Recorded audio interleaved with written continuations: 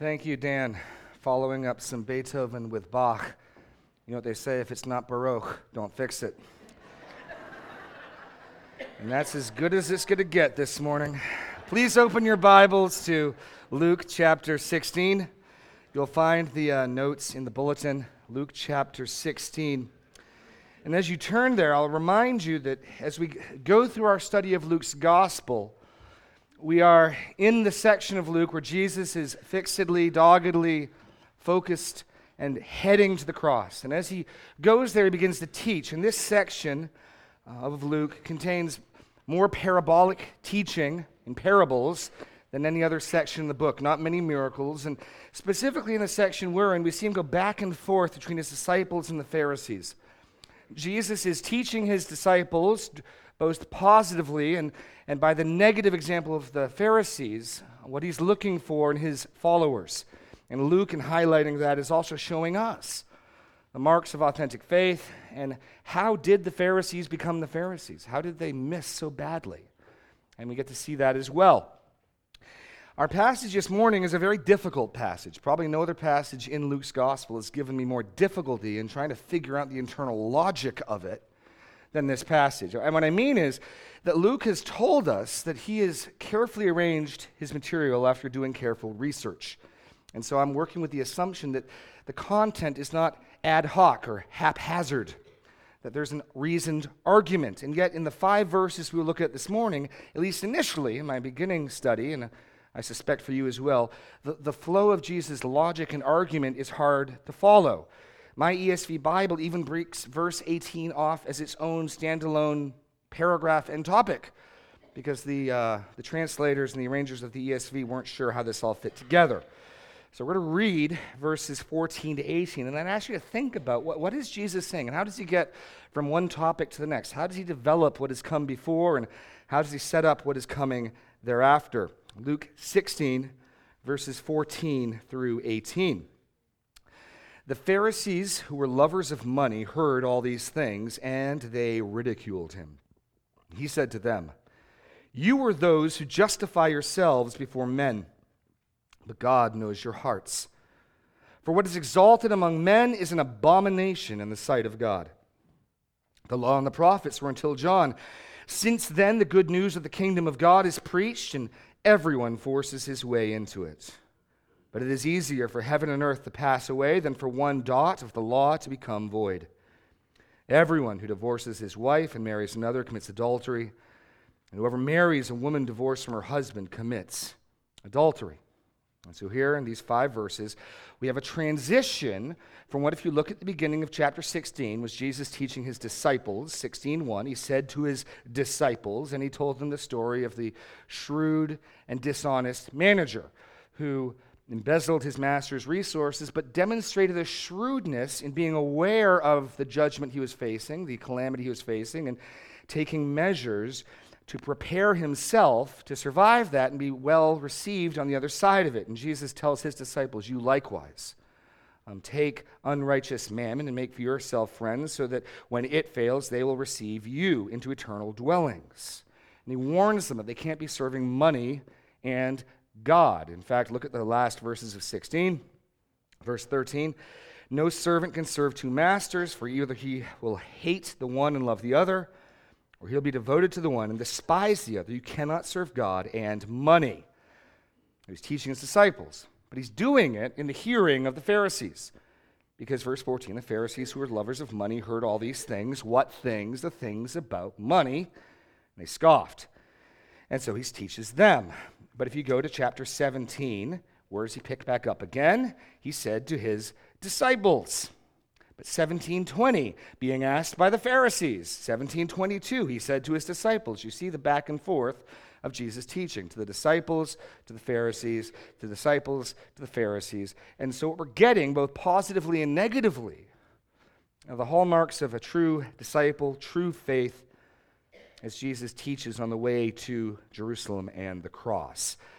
And this morning, he is going to correct, rebuke, instruct the Pharisees, particularly on 3 topics. Their misunderstandings of law, gospel, and kingdom. Law, gospel, and kingdom. I think I figured out Jesus' logic in this section. In each one of the statements, the statement on the Pharisees and that they love money and that they justify themselves, that makes sense. Jesus' statement about the ministry of John the Baptist and the law, each of them taken individually makes sense, but how they fit together, that's the challenge. But I think I've figured it out by God's grace, and we'll work through it, and you can test my interpretation against the text.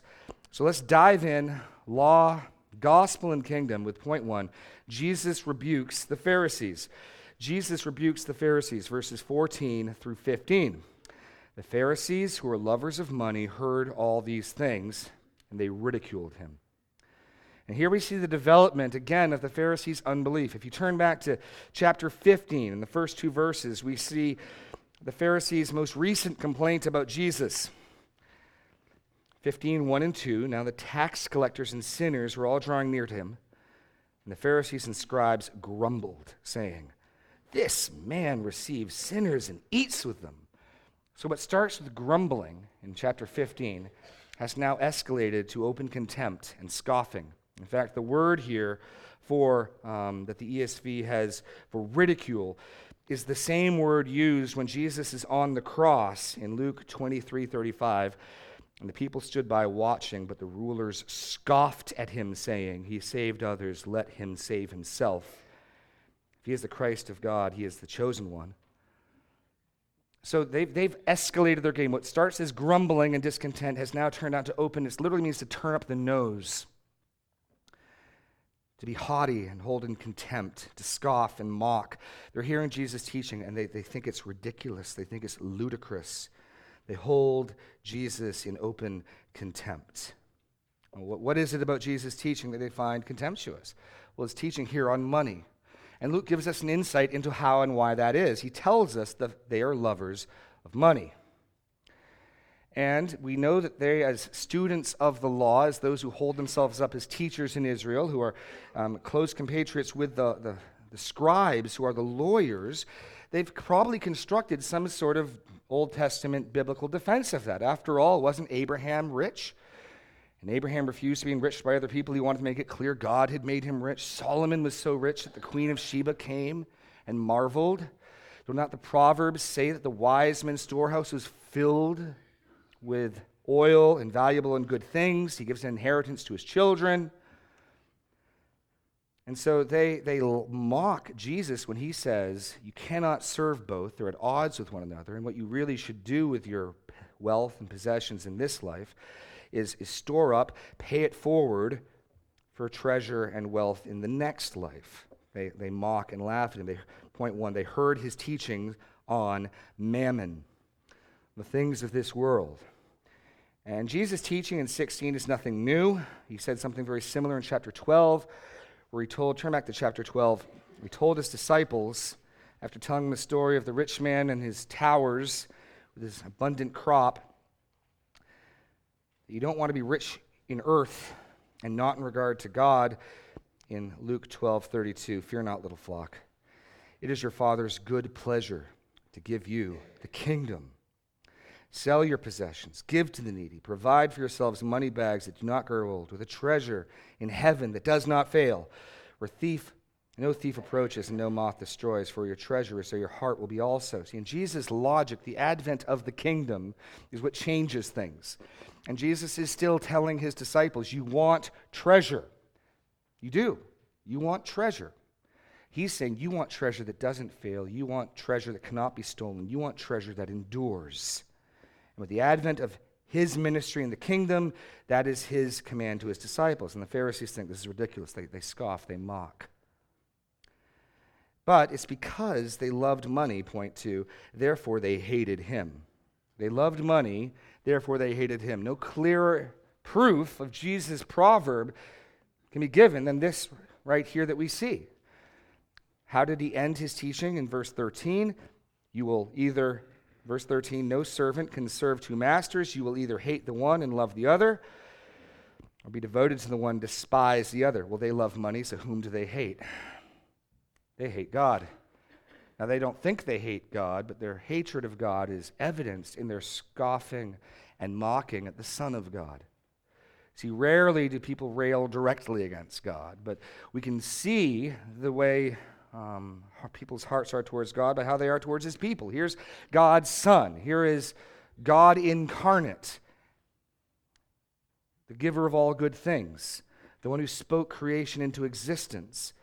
And they scoff and mock at him because they worship and serve the creation rather than the Creator.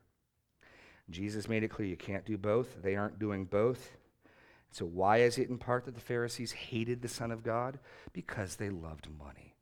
This isn't about a legitimate, honest misunderstanding of the text. This isn't about holy men who sincerely held to a wrong interpretation. No. They loved money, and so they hated Jesus. And so Jesus responds to them. And he just calls them out. Jesus evidences his knowledge of them. He understands them. He gets them. And so we read in verse 15, he said to them, "You are those who justify yourself before men, but God knows your hearts. For what is exalted among men is an abomination in the sight of God." So Jesus takes them head on. He does it presumably in front of the disciples. He's just been teaching the disciples, and the Pharisees are overhearing, so these two groups are close enough that one can hear what the other is being taught. And Jesus says, I'll tell you what your problem is. Your problem is you justify yourselves before men. They seek to be justified before men. It's another great either-or. We've seen the either-or of either loving and serving money or loving and serving God.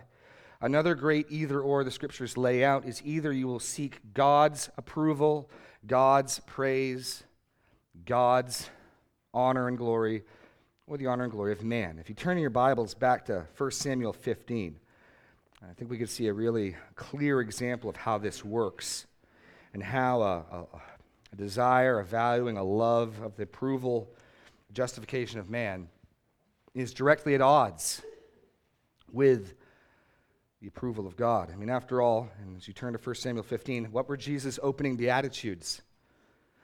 "Blessed are you when people hate you, and they exclude you, and revile you, and spurn your name as evil on account of the Son of Man. Rejoice in that day, leap for joy, for behold, your reward is great in heaven, for so their fathers did to the prophets.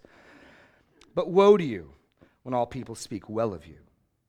You see, if you pursue people speaking well of you, justification, glory, and honor in the sight of men, it's an either-or proposition. Now, what we're going to look at is how Saul lost the kingdom. Israel's first king, Saul, had two great failings, two great mistakes. First, he lost the dynasty when he offered an unauthorized sacrifice. It was not his to offer. But second, when he was instructed to go and make war on the Amalekites, and he was to commit total war, leaving no survivors, no prisoners, no spoils of war, everything destroyed, he did not obey. But he spared Agag, the king of the Amalekites, and he spared the best of the animals. And so pick it up in verse 14. Samuel said, "What then is this bleating of sheep in my ears and lowing of oxen that I hear?" And notice how Saul responds. Eventually he'll get to the truth of the matter. But what I want you to see is how people that fear man and seek the praise of man can still dress it up in religious guise. Saul said, "They've brought them from the Amalekites. The people spared the best of the sheep and the oxen to sacrifice to the Lord your God." Now, that sounds really good. Just not what God said to do. And the rest we have devoted to destruction. Verse 16, then Samuel said to Saul, "Stop. I'll tell you what the Lord said to me this night." And he said to him, "Speak." And Samuel said, "Though you are little in your own eyes, are you not the head of the tribes of Israel? The Lord anointed you king over Israel. The Lord sent you on a mission and said, 'Go, devote to destruction the sinners, the Amalekites, and fight against them until they are consumed.' Why then did you not obey the voice of the Lord? Why did you pounce on the spoil and do what is evil in the sight of the Lord?" You'll notice also that Samuel is indicating, is combining the fear of man and their praise with the love of money. These things work together at times. And Saul said to Samuel, "I have obeyed the voice of the Lord. I have gone on the mission for which the Lord sent me. I have brought Agag the king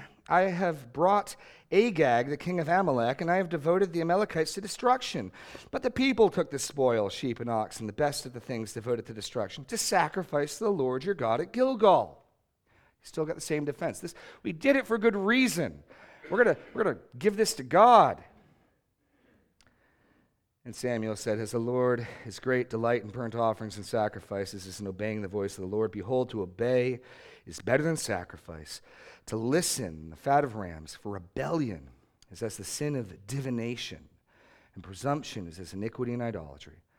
Because you have rejected the word of the Lord, he has also rejected you from being king. Now there's where Saul loses the throne. Now he will reign, in fact, for years longer, but here is the moment where God says, you're not king. He's going to send Samuel to go find a king, a man after his own heart. And Saul said to Samuel, upon this judgment, I have sinned. And now he's going to change his tune. He recognizes his fault. Look at his explanation. For I have transgressed the commandment of the Lord and your words, because I feared the people and obeyed their voice. So you can fear man or you can fear God, but you can't fear both. Just like you can serve money or you can serve God, but you can't serve both. And this looks good. This looks hopeful. Saul confesses his sin. I feared the people and obeyed their voice. 25. Now therefore, please pardon my sin. That looks good. And return with me, then I may bow before the Lord. Why does Saul want Samuel to return with him? Samuel said to Saul, I will not return with you, for you have rejected the word of the Lord. The Lord has rejected you from being king over Israel. As Samuel turned to go away, Saul seized the skirt of his robe, and it tore. And Samuel said to him, the Lord has torn the kingdom of Israel from you this day and has given it to a neighbor of yours who is better than you. Also the glory of Israel will not lie or have regret, for he is not a man that he should regret. Then he said, I have sinned. Yet honor me now before the elders of the people and before Israel, and return with me, and I may bow before the Lord your God. Why does Saul want Samuel to return with him? So that he can be seen publicly, to be in lockstep with God's prophet, so that he can be publicly honored as he goes to worship the Lord with Samuel. His repentance is crocodile tears, because he still values what people think. He still is seeking the glory and honor of man, not the glory and honor of God. It's an either-or proposition, and the Pharisees are doing the same thing. If they have to choose between God's praise and man's praise, they choose man's praise. And so their religion is built and structured to maximize the exposure they get before people, and we'll see they have cleverly found ways to round sharp corners when it comes to God. Their religion is designed to justify them in the sight of men, that men would think well of them, that men would think they are righteous. And consequently, God is not on their radar. They seek to be justified before men. In fact, in another chapter back in Luke, Jesus will directly take this on in chapter 18, the parable of the tax collector and the publican. The Pharisee and the publican who go to pray for God. Verse 9, he told them this parable to some who trusted in themselves that they were righteous and treated others with contempt. So if you're wondering, okay, how did the Pharisees miss the mark? How did these people who knew their Bibles inside and out, how did they go so wildly off the mark? Well, we've got two insights here. One, they loved money. Two, they care about the praise of man and man's verdict on them and their lives, not God's. That's how they got to where they are. They love stuff, and they love what people think of them. This is the ultimate dichotomy, Romans 1. You either serve the Creator or the creation. And they're serving the creation, the mammon, the possessions, and they're serving what people think of them. The fear of man, not the fear of God. They seek to be justified before men, and Jesus counters, but God knows your hearts. Now, this is the same line of argumentation he gave back in chapter 11 when he called them whitewashed tombs who clean the outside of the cup but not the inside. So you care what people think, Jesus is saying, but God sees what's on the inside. God sees what's on the inside. And then he brings in this judgment. For what is exalted among men is an abomination in the sight of God. You see, one of the reasons why you can't serve the fear of man and the fear of God is because man's values and God's values are at odds. And that's Jesus' argument. If you're going to be doing the things that man esteems, what things will you be doing in God's sight? God, here's your blank, abominates what man esteems. God finds contemptible, lowly, rotten, it smells and stinks, the very things that men exalt. This is exactly the point he's going to make in the next parable. There's a rich man, clothed in purple, who ate sumptuously. Surely in the eyes of all the community, people longed to be him. He was the envy of everyone in his town. And yet when he dies, he is sent to hell. Because what man esteems, God abominates. Man's judgment and value system is at odds with and conflicts with God's. So you have to pick whose value system you're going to pursue, because they're not the same. What is exalted among men is an abomination in the sight of God. This is why Jesus, in his opening sermon in Luke 6, says, "Blessed are you when people speak evil of you." Because if you're being faithful to God, you'll be doing things that people think are crazy and contemptible. Conversely, if you're finding yourself in lockstep with the culture so that all your neighbors and all the people around you think you are wise, think you've got it together, watch out, Jesus says. Be warned. For so did they speak of the false prophets. That's the first line of rebuke. Jesus rebukes the Pharisees. They have the gall to scoff at and mock God incarnate. And Jesus says, I know what's going on in your hearts. God knows what's going on in your hearts. You don't fool me. You are those who seek to justify yourself before men. You love stuff, not God. So that's the first point. The second point, and what seems initially like a radical change of topics is this, point 2. Jesus explains his ministry. Now, up to this point, the flow of Jesus' argument and what he says makes sense. He teaches on money. They scoff at his teaching on money. So Jesus turns and answers them and rebukes them. So far, so good.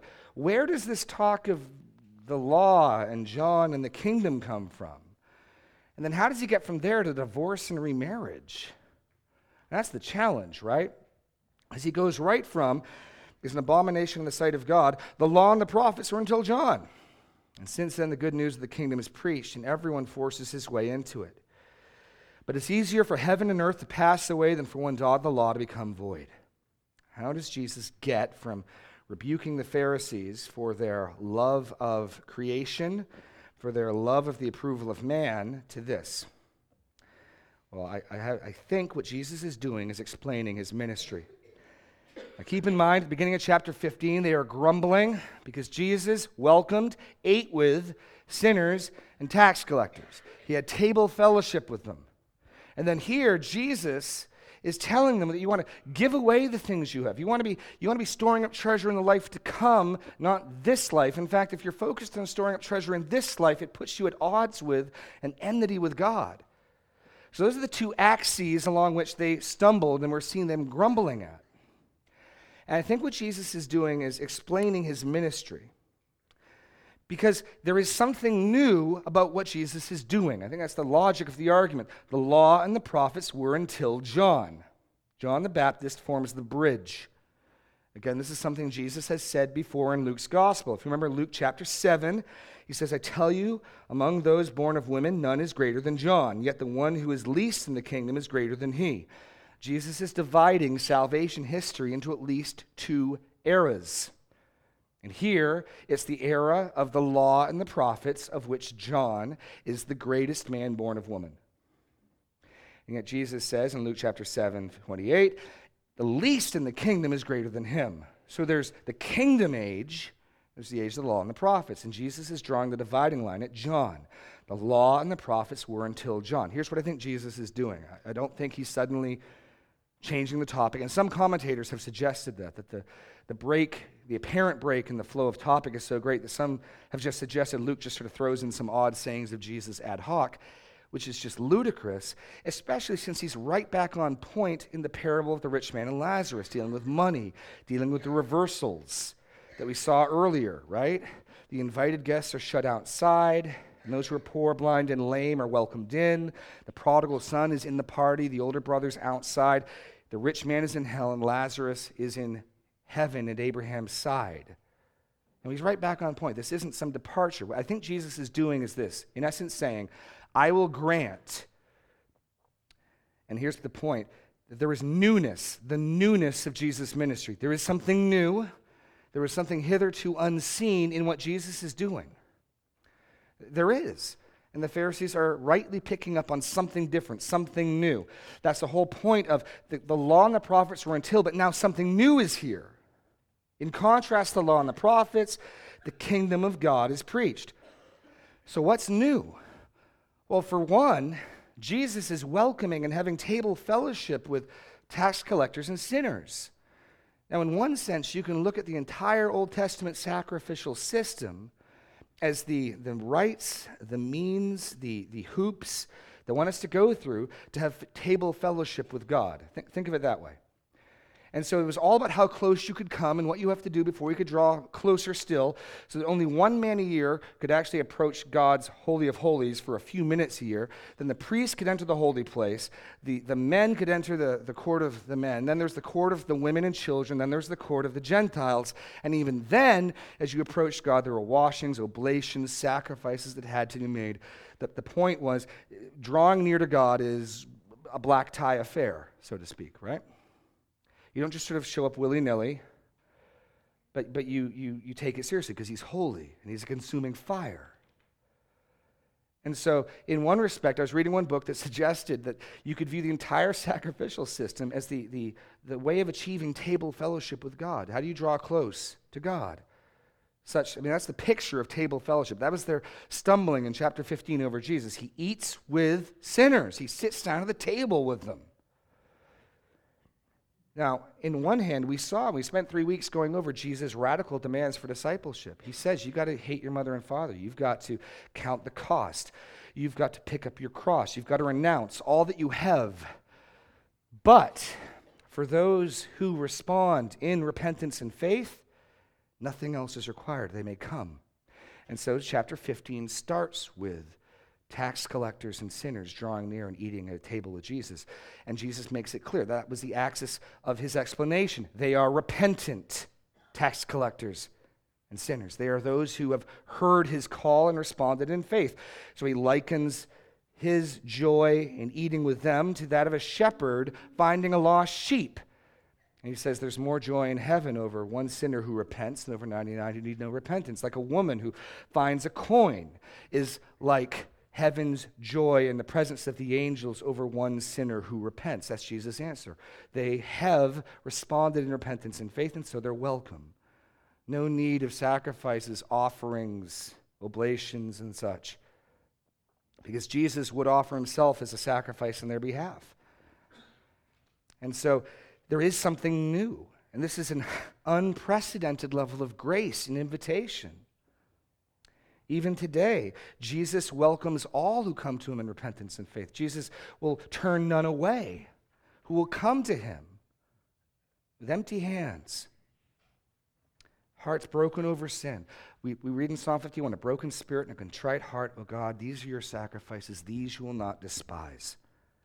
There is something new. And so as they're watching these wretched sinners flock to Jesus, and Jesus welcomed them with arms wide open, sit at a table and eat with them, he recognized, yes, there is something new going on here. Fair enough. The newness of Jesus' ministry. The law and the prophets were until John. That was the era. The law governed the people of God. But now, we saw this same shift back in 12. Now that the king is present, we're at not the time of the law and the prophets, but the proclamation of the kingdom is preached. What the ESV has there as good news is the same Greek word we get gospel from.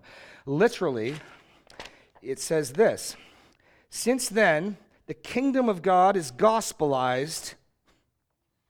It's good news, literally. And all are forcing their way in, or if you look at the footnote in the ESV, being forced or exhorted to come in. And I think that's the emphasis. That word all or everyone is the key.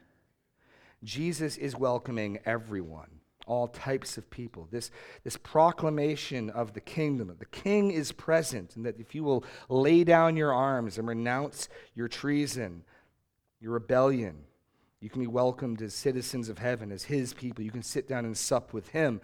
And he welcomes all sorts of people, Romans. We saw this faith of the centurion that Jesus was amazed at. This is what the Pharisees are stumbling over. They've got a system that measures what people think of other people, and so they're the good guys, and who are the bad guys in people's sight? Well, it's the tax collectors and the sinners, and certainly the Romans. And Jesus has no such distinctions. He's measuring people by the hearts. Is it a heart of repentance and faith? Well, then you're welcome. Come, sit, eat. And then if it's not a heart of repentance and faith, it doesn't matter how much money you have in the bank, how large your phylactery is. That makes no difference whatsoever, for what is exalted in God's sight is, in man's sight, is an abomination in God's sight. See, the gospel of the kingdom, point 2, is pronounced or announced to all, to everyone.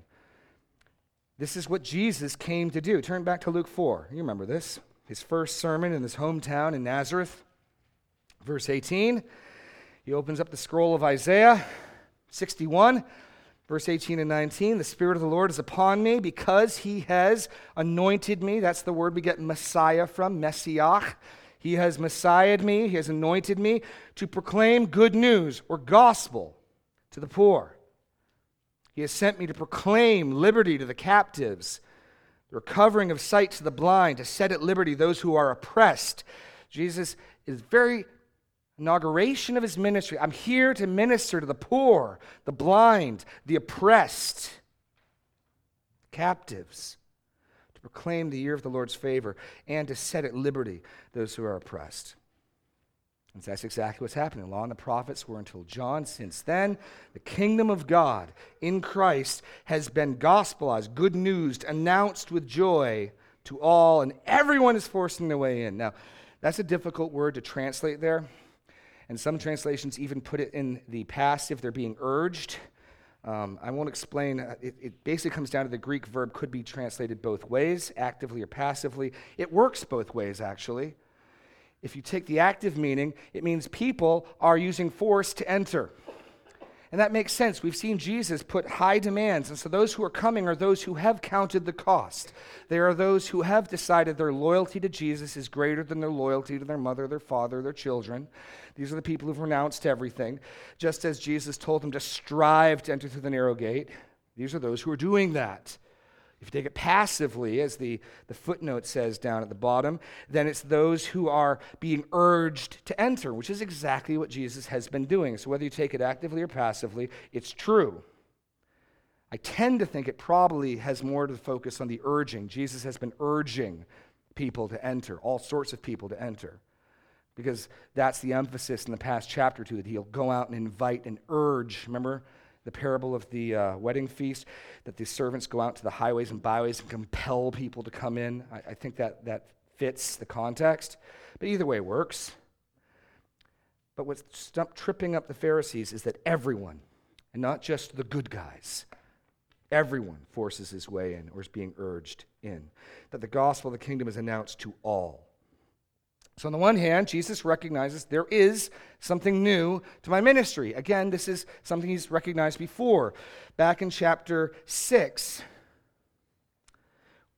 where he talked about the wineskins, and his ministry is a new wineskin. Actually, sorry, 5, 37 to 38. No one puts new wine into an old wineskin. If he does, the new wine will burst in the skins, and it will be spilled. Even back then, he was recognizing a newness, a notion of consummation to his ministry.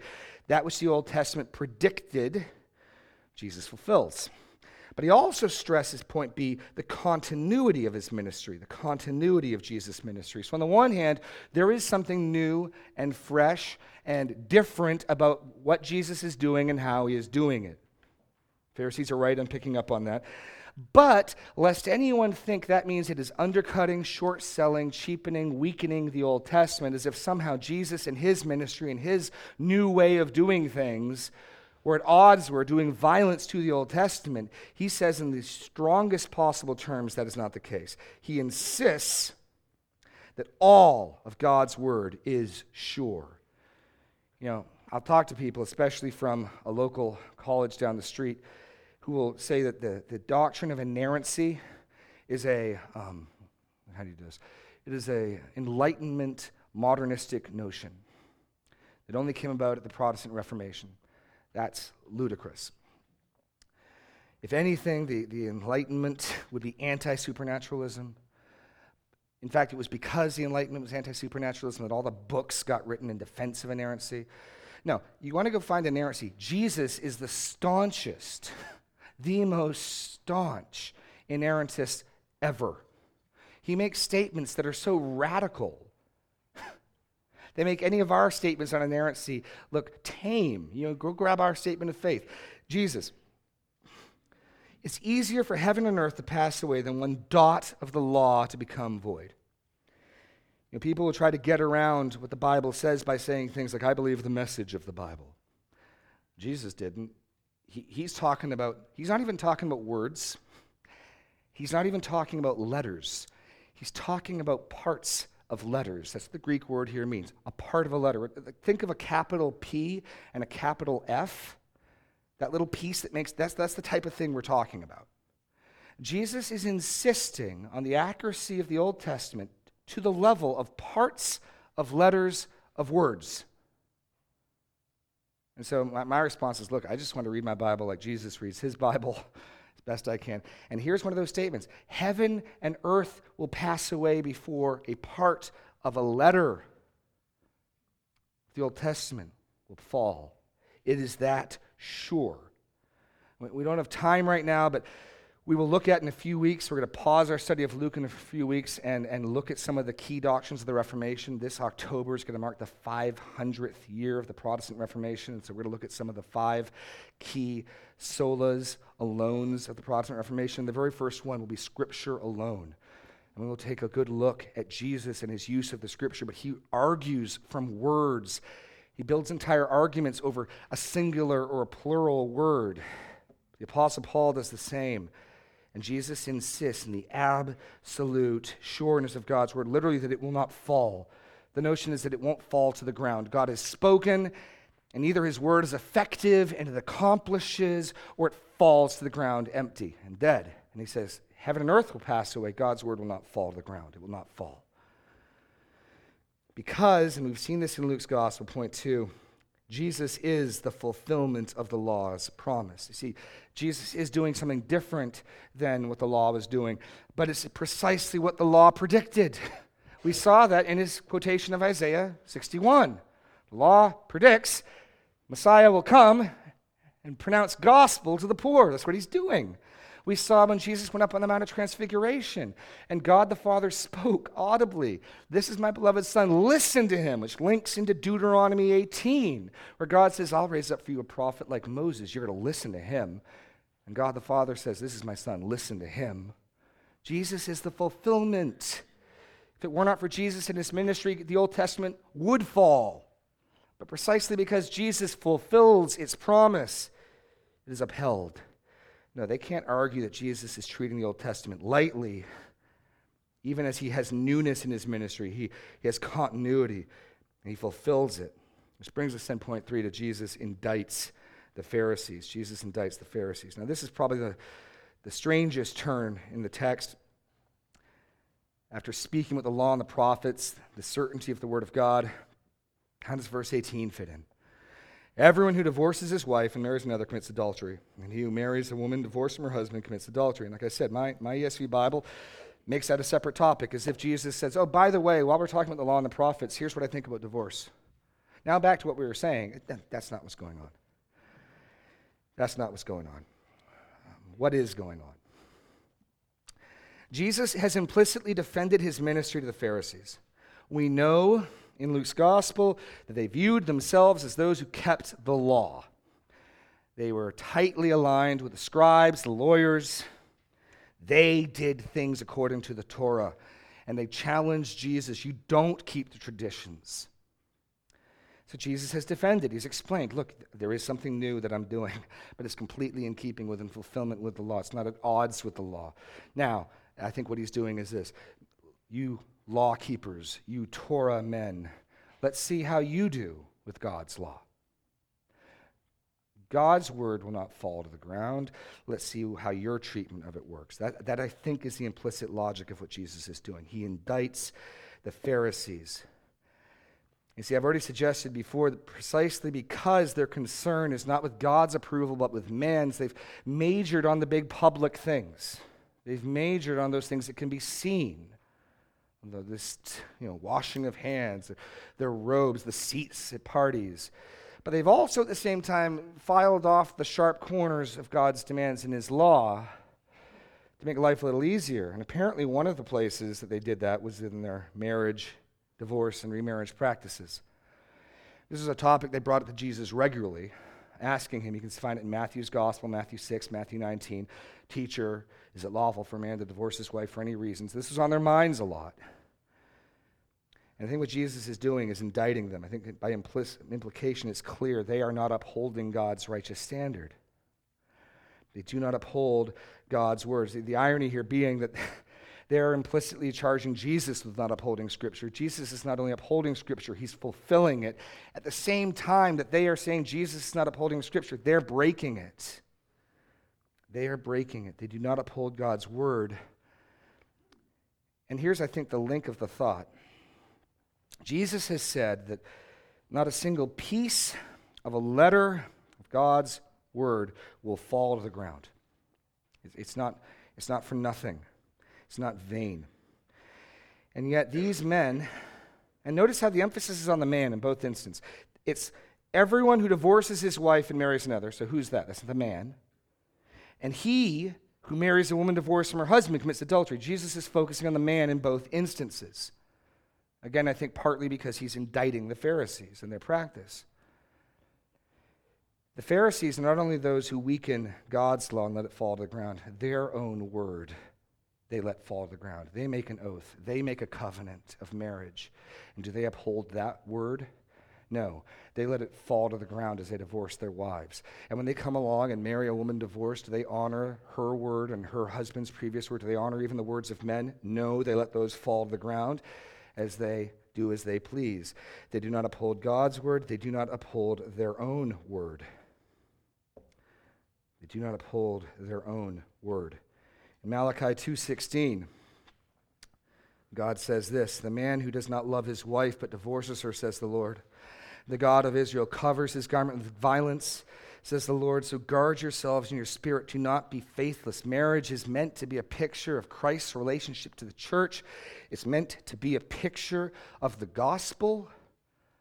It ought to be that there is just as much possibility of an earthly marriage breaking up than there ought to be any reality to the possibility that a true believer in Christ could be lost, which is to say none. And yes, I know Jesus recognizes at least one exception. He doesn't mention it here. We can talk about that in the ABF. But the point is, however many exceptions you see, the Pharisees had made it far wider, far broader, so they could do as they please. And as we hear Jesus rebuke, we ought to sit and consider if we've done some of the same things. And I want to suggest as we go through this that we, living in a very wealthy, very rich country, have the great possibility that riches and mammon rule our hearts, that we might be consumed with more thought given to what people think of us than what God thinks of us. And that we, and by we I just mean broadly the American church, I'm not thinking of anything or anyone in particular, may also have shaved off some of the corners. I think I can prove it to you very simply that the American church has not upheld God's word in regards to divorce and remarriage. And again, I know there are exceptions. I'm not trying to deal with that. Look at the big picture. Here's where I'll prove it to you. However many exceptions you think there are, how many people do you know of specifically that you would consider non-exception? In 19 years as a Christian, I can count on less than one hand people I know who have identified themselves, I'm not the exception. And maybe your experience is different than mine, but just challenge you. How many, forget what the exceptions are. There is at least one exception, maybe more. However many there are, how many non-exceptions are you aware of? How many people, if any, do you know who God's word to them is, while your husband or wife remains alive, you are a eunuch for the sake of the kingdom of God? I could think of less than 5 people in 19 years as a Christian I've met who've identified themselves that way. Which means then that the exception has become the rule. And clearly that can't be right. So it would be good for us to hear this and to think through this. We can talk through this. I'm sure we will in the ABF. But let that ring that we live in an age where we're crying out that marriage is not being treated as holy, that the law of the land defiles marriage. But while we had cultural dominance, we were not exactly, and I just mean in large, the American church, we have not been exactly those people holding up marriage as sacred and holy. And we may too need to hear that rebuke that perhaps we've shaved corners off so that we can do as we please. The last thing we want to do is be sitting in the seats of the Pharisees. We don't want to scoff at and mock God. We don't want to love possessions. We want to be Christ's disciples. And so Luke lets us listen in as Jesus lights up, rebukes, and answers the Pharisees. But in doing that, we need to hear what part of that addresses us and hear it and respond in faith. And these are difficult things, but they're here for our good. They are here for our good. Jesus upholds God's word. The question is, do we? Let's pray. Lord God, we pray that you would cleanse our hearts from the love of money and things. That you would cleanse our heart from the fear of man, worshiping at the altar of what people think of us. And we pray that you would give us a conviction and a courage to take your word and your demands, even when it is hard, and not tone it down or tame it, that we would receive it as truth, and we would submit our minds and our lives to it. And Lord God, we know that we can only do that by your Spirit and by your grace. So we ask for that grace. We pray that your Spirit would lead us and direct our feet. In Jesus' name, amen.